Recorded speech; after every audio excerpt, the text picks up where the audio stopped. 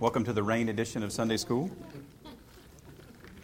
We are in Galatians chapter 3 this morning. If you want to take your Bibles and open up. Galatians chapter 3. Last week, Amy Velosin taught Galatians 2:11 through 2:21, so I'll read that text and then we'll start to talk about kind of some introductory comments on the second part of our three-part series in Galatians.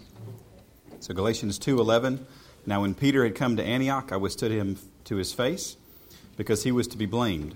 For before certain men came from James, he would eat with those Gentiles, but when they came, he withdrew and separated himself, fearing those who were of the circumcision. And the rest of the Jews also played the hypocrite with him, so that even Barnabas was carried away with their hypocrisy. But when I saw that they were not straightforward about the truth of the gospel, I said to Peter before them all, if you, being a Jew, live in the manner of the Gentiles and not as Jews, why do you compel Gentiles to live as Jews? We, who are Jews by nature, and not sinners of the Gentiles, knowing that a man is not justified by the works of the law, but by faith in Jesus Christ, even we have believed in Jesus Christ, that we might be justified by faith in Christ, and not by the works of the law. For by the works of the law no flesh shall be justified. But if, while we seek to be justified by Christ, we ourselves also are found sinners, is Christ therefore a minister of sin? Certainly not. For if I build again those things which I destroyed, I make myself a transgressor. For I, through the law, died to the law, that I might live to God. I have been crucified with Christ. It is no longer I who live, but Christ lives in me. And the life which I now live in the flesh, I live by faith in the Son of God, who loved me and gave himself for me. I do not set aside the grace of God, for if righteousness comes through the law, then Christ died in vain. So, Galatians 1 and 2, Paul finishes up his defense of himself, and now he gets to the defense of his message. This idea that faith is, that justification comes by faith and not by works. Now, before we get to Paul, I want to talk a little bit about his approach that he's going to take. How many of you have ever heard of Marshall Goldsmith? He's an executive coach. He wrote a book, What Got You Here Won't Get You There. Have you ever heard of him? No? He's real popular among senior executives in various companies. If you think about the corporate ladder, you start out as kind of an individual contributor reporting to somebody. If you get promoted, you need to get promoted again and again and again and again and again, and you work your way up the executive ladder, and you're a couple of seats, we'll say, away from the CEO's chair if you're in a big organization. And he argues that the skills and talents and abilities that got you promoted those first few rungs of the corporate ladder are not the same things that will get you those last few. And if you think about people that you have worked for directly at lower levels of an organization, they are different in quite a few different ways from the folks at the very top of the organization. Can you guys, does that resonate with anybody? So what got you here won't get you there. And that principle holds true with a lot of things. If you think about, I saw my first Winter Olympics commercial during the big horse race last weekend before last. Which one was it? Is it Derby? The Kentucky Derby? Thank you. Well, there's three of them that are big. I always get them mixed up. The Preakness was yesterday. Well, I missed that, didn't I? Who won? Not the female. What was the... Okay. Not the one that won the Kentucky Derby? Okay, so no Triple Crown winner. Oh, well. So, where was I going with that, Albert? Corporate ladder won't get you there. Yes. Saw the commercial for the Olympics, yes. And they were showing these athletes that we saw in the Winter Olympics 3.5 years ago, and how they've changed this time around. And quite honestly, if I want to go take up snowboarding, right? There are certain skills that y'all are laughing at this, right? I saw that. It's okay. It's okay. I got it. There are certain skills that I need to know to keep from killing myself, right? To stay upright and not do face plants every 5 seconds, and there's certain skills. There's a whole different set of skills that I need to know to compete in the Olympics, right? So what gets me to having a good time on the slopes is not what will get me a gold medal on the Olympics, right? And that works through in a lot of things. But in today's text, Paul, in essence, says, what got you here, here's your first blank, will get you there. Because the gospel is true to save, it is true to sustain, and it is true to finish. Okay? We didn't get saved by our works. We don't stay saved by our works. We won't be saved in heaven by our works. So what got us here will get us there. Now, it's not up on the back screen, so everybody turn around and look at the back wall. How many of you had an education class where you had to learn about Bloom's taxonomy? Anybody? Yes. I had quite a few of those, and I'll talk about this a little bit more in just a second. Is that the version that you remember learning about? It's probably not. The one you probably learned about, if you learned about it more than 10 years ago like I did, was it was actually it's a triangle. Wow, I got my shapes mixed up. That's awful. Don't you tell Anna Grace I did that. Side note, the kids are, her Sunday school class is going through the Essential 100 as well. So this past week, I had her start reading my teacher notes every day for the text that they were supposed to read. Asked her at the end of the week, what did you learn? It was okay. Wow. Well, did you see anything that was interesting or jumped out at you? Yeah, you had 2 typos. Oh, that was painful. So I didn't know I had an editor in my house, but that's good to know. All right, so back to Bloom's taxonomy. A taxonomy is just a classification of things. In education land, it's the idea that there are certain things that need to be learned in a certain order to get certain outcomes. It's a lot more complicated than that, but that's the basics. And if you look at the taxonomy at the very bottom is to remember. So this is why we teach facts to little kids, right? You have to know the facts of a thing. Then it helps to understand a thing, right? And then to apply a thing. And then at the very top, the highest level of understanding is analyzing, evaluating, and creating. So creativity is considered to be, wow. Once you're able to be creative with certain types of information, you really know it, you really understand it. Okay? So this is actually also the reason why I teach Sunday school in the way in which we do. We start out by reviewing the text and taking the words apart and understanding those things. And we finish with the application. And sometimes what I tried to get you to do is to think about how we can go take this theology in this room and live it outside of this room in a creative way in your life. Is it behind me yet? Nope, it's not. Oh, I think it might be. I saw Toshiba. So Bloom's taxonomy, that picture is actually the reason that I teach Sunday school the way in which I do. So in case you were wondering, yes, there is a method to the madness. Now, in the context of Galatians 3, because I'm sure that's what you're wondering about, Paul asked the Galatians basically if they remember how they started out in the faith. He challenges their understanding of it, and he finishes by asking them to evaluate whether or not works or faith will take them to the spiritual finish line. And it's really a brilliant use of Bloom's taxonomy to make a theological point. Now, the challenge there is Bloom wasn't around when Paul wrote Galatians 3, right? And I kind of wonder if there weren't some theologians on this panel that Bloom was with that had studied the Scripture and seen how God laid out facts first. And then if you read through the book of Proverbs, and it'll tell you that. I mean, the fear of the Lord is the beginning of knowledge, right? Well, that's something to know. That's a fact to know. And as you get to know Him, you understand Him. And what does He want you to do? He wants you to apply things in your life that He has taught so that you can go be a creative, evaluating, analyzing Christian to the world, right? So it makes sense. So we finished up Galatians 1 and 2. Now we start with the second chunk of Galatians 3 and 4. So this is the meat of the theology of the text. So Galatians 3:1. O foolish Galatians. Gotta love Paul, right? He just doesn't wait. He just gets right into it. Who has bewitched you that you should not obey the truth? So who has bewitched you? This word means fascinated or slandered or charmed. My favorite, and here's your blank, personal visual word for this is somebody has hypnotized them. Who has come along and gotten you focused on something new and shiny so that now you're not focused on the thing that worked, right? So don't be sidetracked by the new and the shiny. Said by the guy with an iPhone in his pocket and an iPad in his hand, right?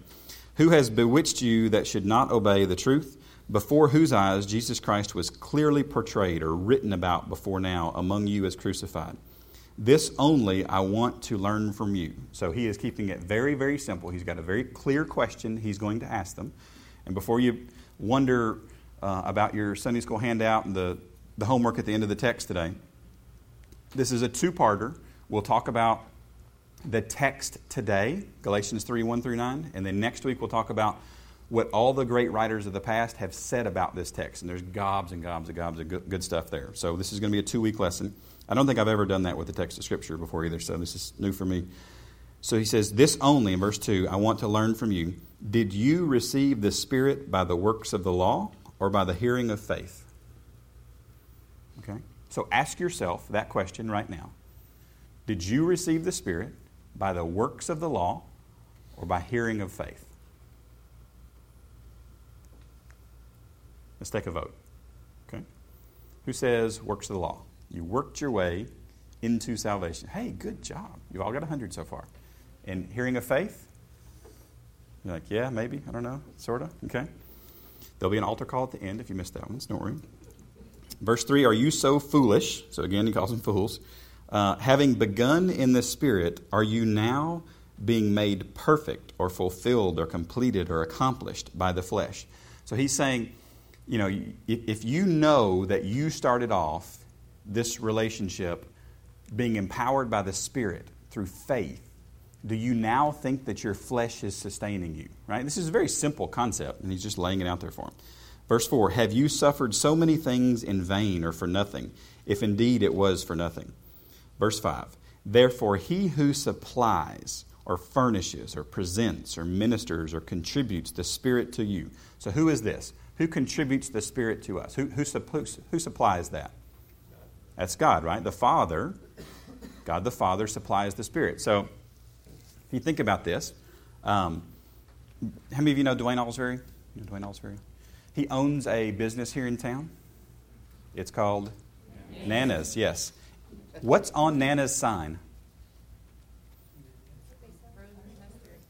Is there another word? If you hear Dwayne Alsbury ever talk about Nana's, he always uses one word that starts with a P. Premium. He always works the word premium into the conversation because he is so tickled pink that he uses Mayfield whole milk and that he uses the best ice cream they can buy. No. It's not ice cream. It's custard. Thank you. He uses. They make it there. Yes. Right. So, it's the best ingredients. It's unbelievable. We were talking business one day, and I was asking him how things were going, and he said, well, you know, our cost of materials are really high. I said, well, can't you cut back? You would have thought I spit in his face. I mean, you'd have thought I spit in his face right there. No, we use premium, and he did this, premium materials. It's like, okay.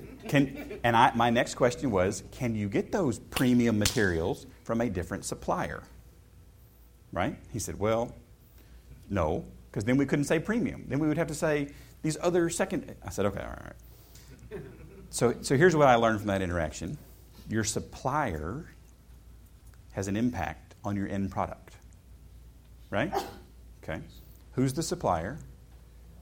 God. I think he's probably got a good end product here. All right, so we don't need to go messing with that. So it says, therefore, he who supplies the Spirit to you and works miracles among you. So I have had theological conversations with people, and they say, Jim, are works involved in salvation? And my answer has always been no. It has always been no. And now I think I'm going to change my answer. I think I'm going to say yes. But God does the work in our relationship. Right? The onus is on him to do all of the work. So think about this for a second. So he came up with the plan, right? He is the only person that could pull it off. He has the passion to carry it through and the persistence to see it done completely until the end. It's all God. We just have to believe it, right?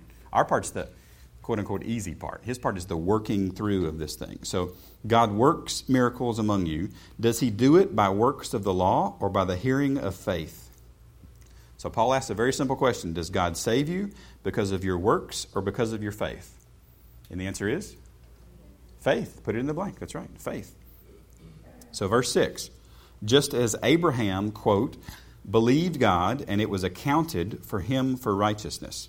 Now, this is a reference to Genesis 15:6, and it was accounted to him. This Greek word means to inventory, or to take a snapshot of everything that you have and to categorize it. I didn't learn how to pronounce it. Logizomai, probably. It's probably pretty close. To inventory. So, most of you, at some point in time or another, have gone through what you own in your home to take inventory. Is this good? Is this bad? If it's good, yeah, we'll use it again. We'll keep it. That was a present that we will never use. We should regift that, or we should toss it, right? How many of you are okay with regifting? How many of you think regifting is of the devil and it should never be done? Anybody? Because I meet people every once in a while, they're like, that is not right. That is just not cool. I will regift in a heartbeat. And my wife knows if I actually have a thing that if I'm not going to use it in 6 months, let's toss it. I mean, that's just, why do we keep it around? And Julie says, well, we're using that logic. We'd throw our Christmas stuff away every year. Uh-huh. I'm fine with that. So Paul here is saying God takes inventory, all right?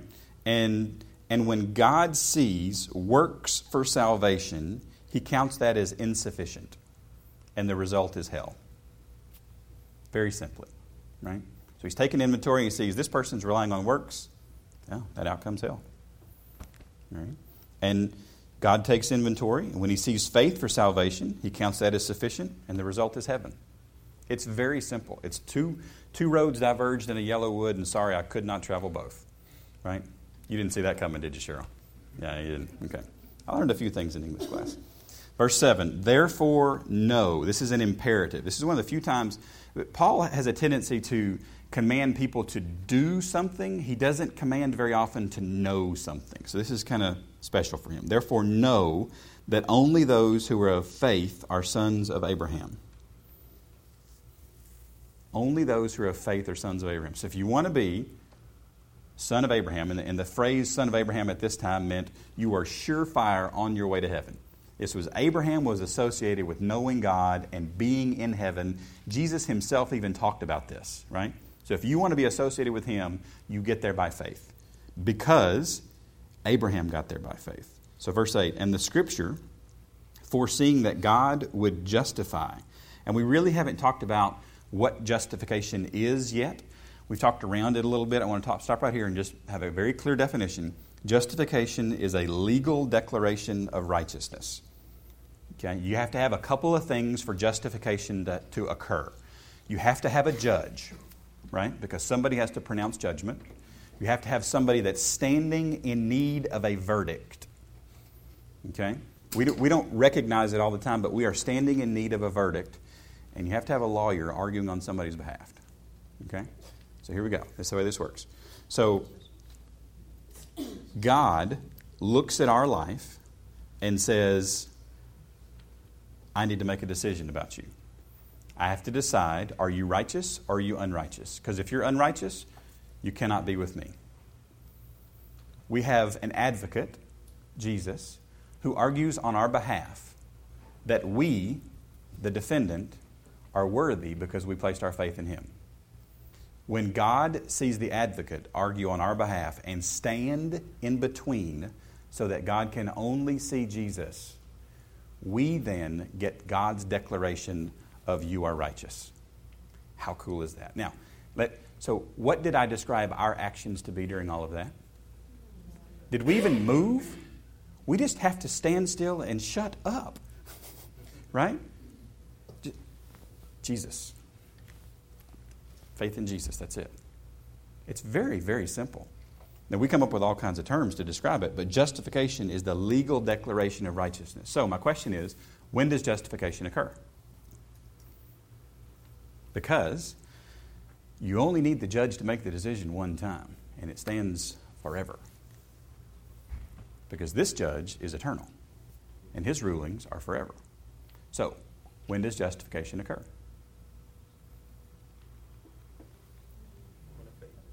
At the point of faith, right?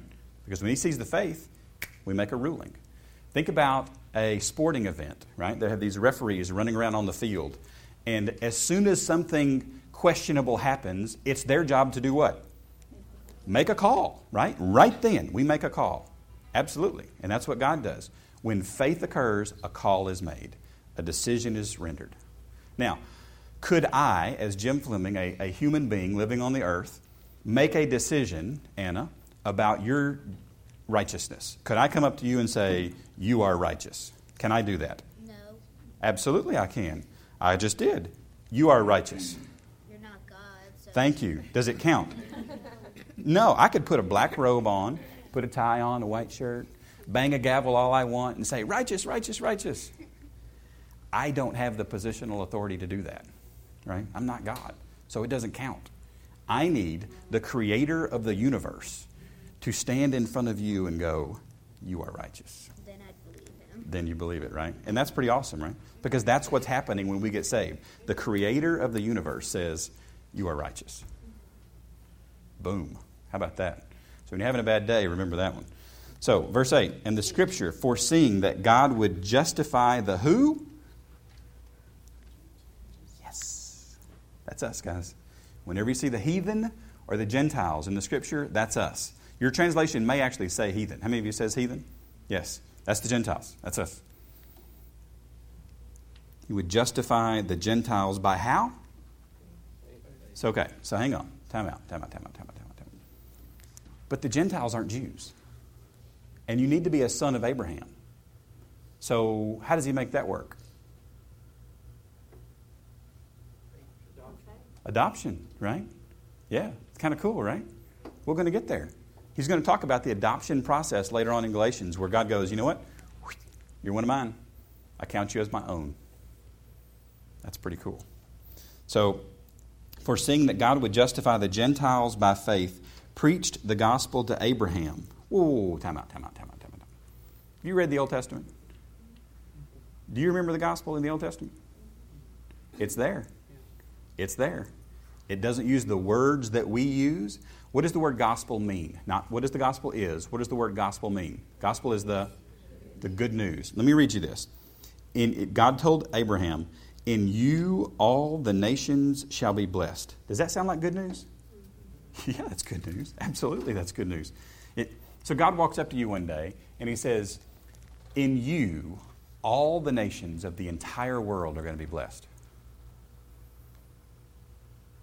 My first question would be, is this something I've already done that I missed? Or is this coming up soon? Or is there something I need to know to make sure I don't mess all this up? Because I have a tendency for that. So how do we do that, right? In you, all the nations shall be blessed. Who's he talking about there? He's talking about Jesus Christ, right? Because Jesus Christ is a descendant of Abraham. Okay, so here's the blank. This declaration of good news to Abraham in Genesis 12:3 was a summary of the gospel. It was a foretelling. It was a foreshadowing. It's coming. If you read through the Old Testament with a lens, some of you are photography people and you know how this works. I have no idea how this works. But you can take a picture and you can make the thing in the forefront really, really crystal clear and all the stuff in the background fuzzy. Or, and that's how we like to read the Old Testament, you can take a picture and keep the stuff in the foreground really fuzzy and everything in the background really clear. That's how we ought to read the Old Testament. Because the Old Testament is using this thing, these stories, to tell the story that's coming. Because it's about what's coming. All the Old Testament is the shadow of the reality that's coming. Does this make sense? Yeah? Okay. We're going to get a little more abstract here in just a minute, so don't worry. Verse 9, so then, those who are of faith are blessed with believing. Are blessed with believing Abraham. Now, back to Bloom's taxonomy. So one of the things that you want to do as you go through any educational construct is you want to think about the outcome when you talk about your inputs. All right? So if we start down here with a fact, what do I want the outcomes to be? Right? Begin with the end in mind. Very simple concept. All right, so let's say that we start at the bottom with works. We go into Bloom's taxonomy and we say, works save. All right? So then what we have to remember are the law, because we need to know the rules. Right? Does this make sense? Then we need to understand the law. We need to apply the law and analyze, evaluate, and be creative with the law. Now, how many of you have ever been in environments with lots of rules? Creativity around lots of rules results in what? Frustration. What else does it result in? Lots of rule breaking. Lots of, I remember my experience here, lots of, I guess technically I'm not breaking that rule. Maybe we can lean up against that rule just a little bit and see if it'll bend. You see where this goes to? If you start with law keeping, you end up, here's your blank, with legalism. Right? If you start with works, the output is creativity around legalism. Who wants that? No, thank you very much. Now, let's use it again. Let's start with faith and grace. Right?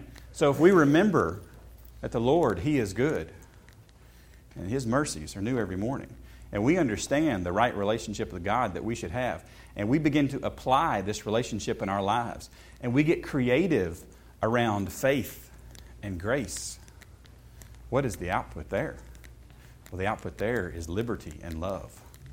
It is totally, totally different based on the inputs. And you go, what just happened there? Did we just use Bloom's taxonomy to show that salvation by faith is awesome? Yes, we did. I bet he never thought that was going to happen, right? It's like 60 years old. So if you missed the blank, salvation by works ends with legalism. Salvation by faith and grace ends with liberty and love. So what's the point, Jim? All right. Number one, we can be fascinated with another gospel. Shiny things can come along and hypnotize us and make us go, we need to chase this over here, right? How many of you, it was slightly distracting when the rain was pouring down out of this glass doors right over here? It was, wasn't it? Yeah. We can get fascinated with other things. Number two, what saved you then will save you now. By grace, through faith. That's what it is. Number three, salvation has never changed. In the Old Testament it was by faith, in the New Testament it was by faith, and now it is by faith. Number four, justification can only be declared by God, so He sets the terms. He has to be the one that says, this is the bar. And the bar looks exactly like Jesus Christ. So unless you can work to be exactly like Jesus Christ, we're short. Right? I'm not just talking about you, Albert. Okay? I love you, man. Sorry. Come here, Albert. Come here. Saying I love you there is like saying bless is hard. I know. So, Albert, how hard do you have to try to be as tall as me? Well, there's no need in it. It's not going to happen, is it? No. Same thing, guys. If Jesus is 75 feet tall, you can try all you want. You can work as hard as you want to. You can see every plastic surgeon from here to Timbuktu, and it ain't going to happen. Right? It's just not going to happen. Because I think it's in 2 Corinthians, Paul describes us as the scum on the underside of the pot that's in the room that gets used for a certain thing. That's where we are. We're not going to grow to be like Jesus Christ without faith and grace. Thank you, Albert. Does this make sense? Yeah, the bar is too high. So what do I do with that? Number one, regularly review and affirm the gospel. You say, Jim, that sounds like you need to be saved a lot. Nope. Just need to go back and make sure that we understand that the gospel is not just for the day that we got saved. The gospel is for right now. The gospel is the thing that God is using to stir up in you, that the Holy Spirit is using to stir up in you, the ability to have an interest in this Sunday school lesson right now. Okay? So if you try to describe your interest in this type of material, 2,000-year-old literature on a Sunday morning, when, by George, it makes all kinds of common sense to lay in bed, right? Why would you get out in weather like this? You people are crazy. Absolutely crazy. To come here, me. What? This is ridiculous, right? The gospel is what's doing that in our lives. Okay? Review and affirm the gospel. Number 2, stop worrying and working for your salvation. We can't do enough to save ourselves, neither the instantaneous part or the ongoing part. Number 3, don't get confused about how the Old Testament saints were saved. Abraham was saved by faith. Period. There's not a comma, and. No. There's a period, and that's it. And the number 4, know that the conditions to salvation or justification are faith-based, not works-based. Does that make sense? All right, so we have, the scratch and sniff things that you got as kids, the stickers? That's what we've done to Revelation. Wow, no, not Revelation 3, 1 through 9. We're not in the churches. Galatians 3, 1 through 9 so far. Next week, we're going to take it down a notch and get a little bit more substance there. All right? So come back, read the same text for next week. Those of you with books, I need the quotes. Give me the quotes. This is good. All right? Thanks for coming.